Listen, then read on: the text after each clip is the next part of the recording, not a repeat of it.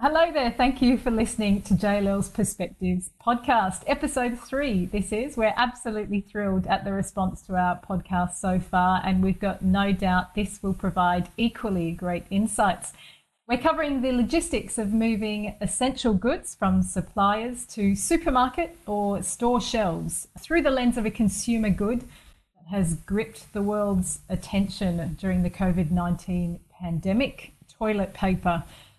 To address the challenges and the opportunities, I've got Amy Bentley, who's General Manager of Supply Chain Solutions in Australia and New Zealand and in Global Logistics for Toll Group, and Jamie Guerra, who is Head of Industrial and Logistics for Australia at JLL.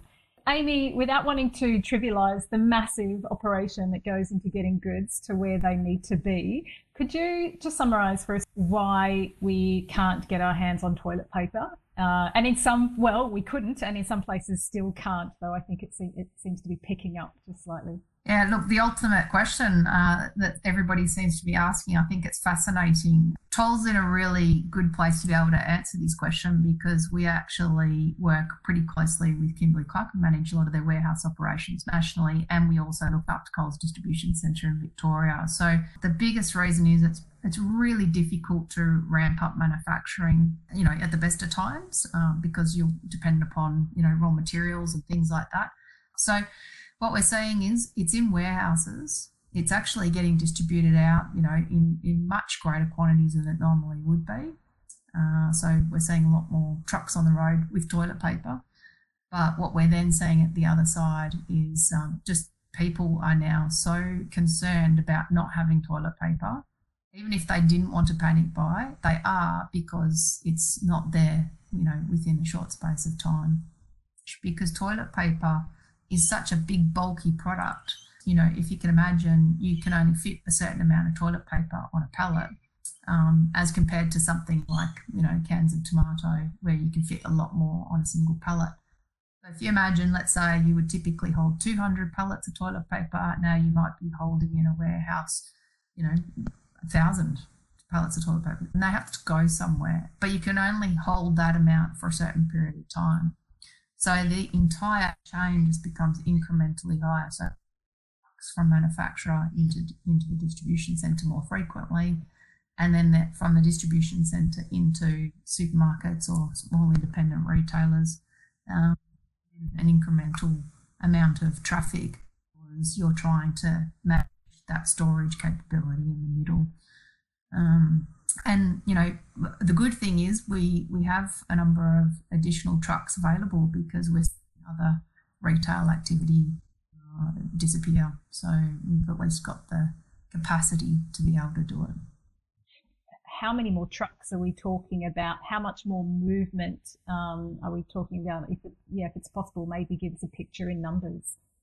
I mean, you're talking about almost a quadrupling of a lot of that activity. Yeah, Beck, I might add some to that because, look, having spoken to a couple of the retailers that we cross paths with, normally in a Christmas event, retailers gear up and supermarkets gear up because they know what happens. So that means extra warehouse space and allowing for it. This is an event which is, from a consumer behavioural point of view, caught people off guard. So trying to scramble to deal with it is the real challenge, not just from a manufacturing perspective, but from a logistics perspective. And the feedback is sales year on year being up 20, 30, 40%. Now that's across the whole packaging. So you can imagine items like toilet paper, flour, rice, sanitizers, those products that are gone, there's been a massive ramp up. So the actual manufacturing, the logistics, the warehousing, the deliverables are where the challenge comes because no one forecasts. So planning it is a problem, but that impact is flowing across demand for short-term accommodation for 3PLs and also supply chain warehouses of the retailers. So Jamie, then, what's the role of the warehouses here, and how have they been able to come in and accommodate this huge spike in demand? We've heard of pop-up distribution centres. Yeah, well, look, I think the other part of it is we are seeing obviously come-offs in lots of other areas of retail. So, in the normal course, leases are longer term, they're planned out, and you've sort of got ability to map out and plan out supply chain and logistics. And what we're seeing is very rapid changes, both up and down. consumer behaviour and then what flows from it. But I think in the immediate term, some of the requirements are short term because we don't know how long this will go for. So we're seeing requests where, I guess the agent becomes a lot more influential in terms of talking to our clients, and where there may be a retailer that's suffering, there may be a demand that fills it. But that needs to have some flexibility around lease and ability to grow up and down. We had a recent example where one of the fast food operators needed some cold store, and we reached out across the network, and because of some of the come off in fish exports and other areas, we were able to identify short-term requirements in spaces that normally wouldn't be available.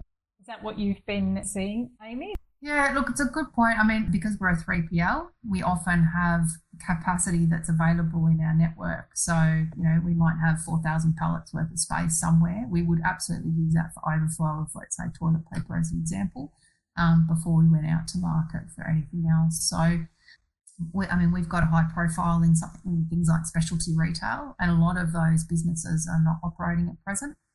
So we've got the ability to even use those warehouses in the interim whilst they aren't operating. A bit of that depends on the supply chain, and some of those who have got greater reliance on 3PL and externals versus some of them that do it internally and control it. What we are seeing is some questions from a supply chain perspective, particularly the manufacturing or the elements that rely on China and imports, and so just the raw product, but the elements that go to it, the packaging and other parts, and so we've gone through, I guess, a period of time where efficiency and cost driven outcomes have led to offshoring. I think questions are now being asked about manufacturing and what's critical, what do we do onshore, what's the balance, but the hard bit is unpacking that. It's not just the one item, it's all the elements that come with it that we tend to rely a lot on. I think that's a really valid point. And, already there's discussions around what do we do in the future as far as supply chain resilience type questions are concerned, to ensure that, we have protection for our local communities, particularly on critical items. So healthcare and some of those matters you can see particularly, right? The face mask and those other things that we now see, hand sanitizers, medication. So I'm interested in both of your assessments on the ability for the supply chain and logistics network and the warehouse network to respond to dramatic shifts.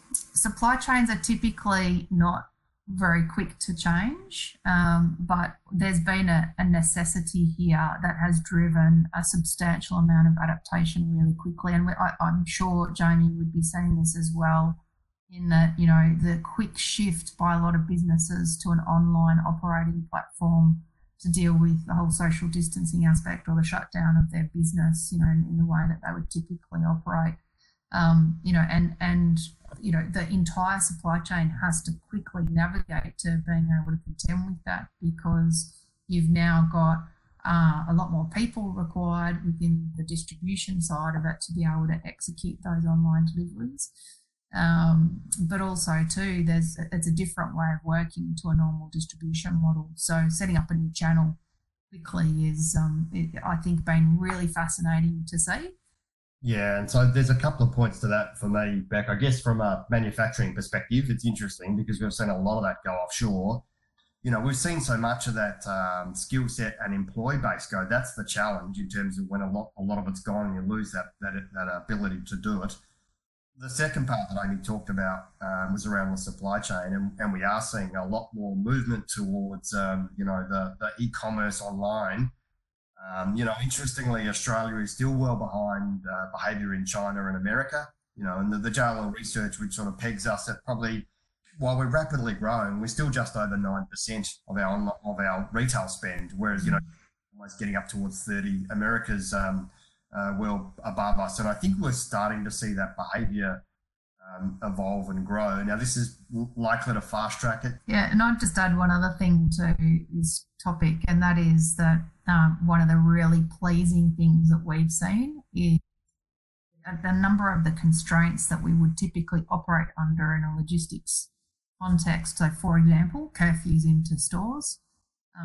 The government's really, I think, very quickly, rapidly moved to disband a lot of those things in the current circumstances. But as a as a global business, we see some huge opportunities in what comes after that, in the context of, there's been some real challenges around being able to maintain environmentally friendly transport networks, cost-effective delivery solutions, etc., under the current way things are structured.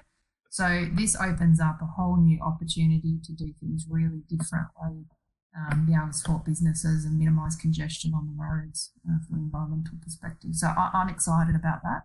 So say after normality has resumed, you've got the year of government, you can present to them a sort of a wish list. What will be on that wish list? Well, I think there'd be a few.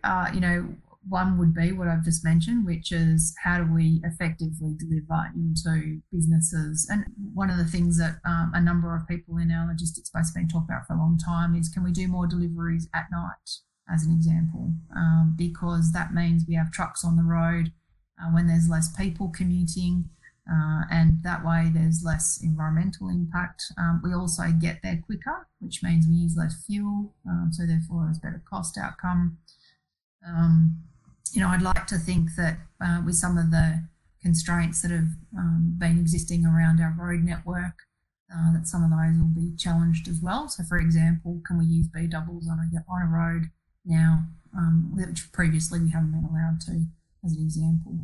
So, I think there's really good opportunity here to take away some of the sacred cows. Jamie, how do you think industrial property capacity can be, or capabilities can be optimised along with perhaps some different transport nodes to cope with future demand and future spikes in demand? Yeah, and look, I think we saw a bit of this coming out of post GFC, where as the recovery came in, those typical long-term leases, hard areas. We've seen it in office space with the flexible work environment, and the equivalent in industrial is having a bit more flexibility within leases, and we're starting to see some of that play out. I mean, typically it's under a sublease arrangement, and I talked a bit about the cold store example. I think we're going to have to see greater flex and greater ability to, the point that Amy made. There are some businesses that are going to take less space and some that'll take more. And in a tolls case, that's what they do. They can upscale and down for their clients. But I think as landlords, the challenge is going to be that's not the typical norm, because the way that the finance are structured and everything else around valuation and shareholder value is around leases and return and capital values as they relate. So there's going to need to be a bit of a shift around how the landlord works with various tenants. And I guess as agents, we play a big role in actually bringing that together and communicating across the board. So what might a more sort of flexible lease look like? Yeah, well, I guess it's typically floor space. So, around having some ability to upscale or downscale sizes and walls. And that, that's not always as easy to do, given that you've got businesses together, sharing areas, sharing yards. But we've seen a bit more of that. I guess, the bigger groups who hold multiple estates are certainly prepared to be much more accommodating and being very client focused around a group and saying, well, hey, you might have outgrown that. We've got a facility elsewhere we can put you into. And because we have the same, with the same landlord, we've got flexibility around estates. So, that goes back to that institutionalization of the market and greater flexibility across multiple markets with owners in that industrial space. We are going to see a number of businesses not survive this current situation. But also the flip side is we're going to see a lot of new startups or entrepreneurial businesses trying to do something really different off the back of, this kind of revolutionary opportunity. So I agree that our industrial, facilities need to be a lot more flexible, and the structure and construct around those as well, because what we might see is a lot of those smaller businesses don't have the volume to be warranting going to a 3PL, but they might want to band together and say, look, 4 different types of businesses will take on a property together, so they've got capacity to grow, but also so that they can leverage the fixed costs together. And they might say, I just want that for 4 weeks because I just want to lease week to week because I don't really know whether my business is going to take off or not. So I do think there is going to have to be an adjustment on how we deal with all things relating to being able to support distribution and logistics in Australia in the coming sort of 12 to 18 months. I'm interested to know about the role of technology. How reliant has the industrial property network and the logistics network been on technology to respond to current challenges? And does it need to be better? In some cases, a number of businesses are heavily reliant on automation. So if you have automation associated with e-commerce platforms, you will be going gangbusters. And, that's hugely advantageous to have an automation solution in an online situation right now. But you only have to look to some of our major supermarkets, and they've had to actually expand beyond that already just because of the sheer volume. Because ultimately, automation still has a throughput threshold, so you can only do so much in 24 hours across automation. Jamie, I understand that once upon a time, supermarkets themselves used to have warehouses at the back where they used to store a lot of their stock, and that's no longer the case. Is that right? Can you clear some of that up for me? I understand maybe technology was a driver or the cost of space. Look, I think it's been a while since that was the case. I mean, but I think we talked before about the way manufacturing worked and the just in time and the reliance on some of the cheaper manufacturing abilities offshore. So, we saw a greater drive for efficiencies and return on investment that those products were housed elsewhere. One of the big things in supply chain is safety stock and how much you should hold and where you should hold it. I think we're going to see a shift to probably holding a bit more of things and probably holding a bit more on these sort of critical products centrally somewhere in Australia. But also I think we're probably going to see a real shift to decentralisation. That's my opinion, which is, we've typically looked to consolidate, major distribution centres in certain locations. We'll probably see a larger push into how do you hold more in a particular location that's closer to the customer base. Thank you very much for for the conversation, Jamie and Amy, and your insights, and hope to catch up with you sometime again in the not too distant future. Fantastic. Thanks very much, Rebecca. Thanks, Jamie. Thanks, Amy.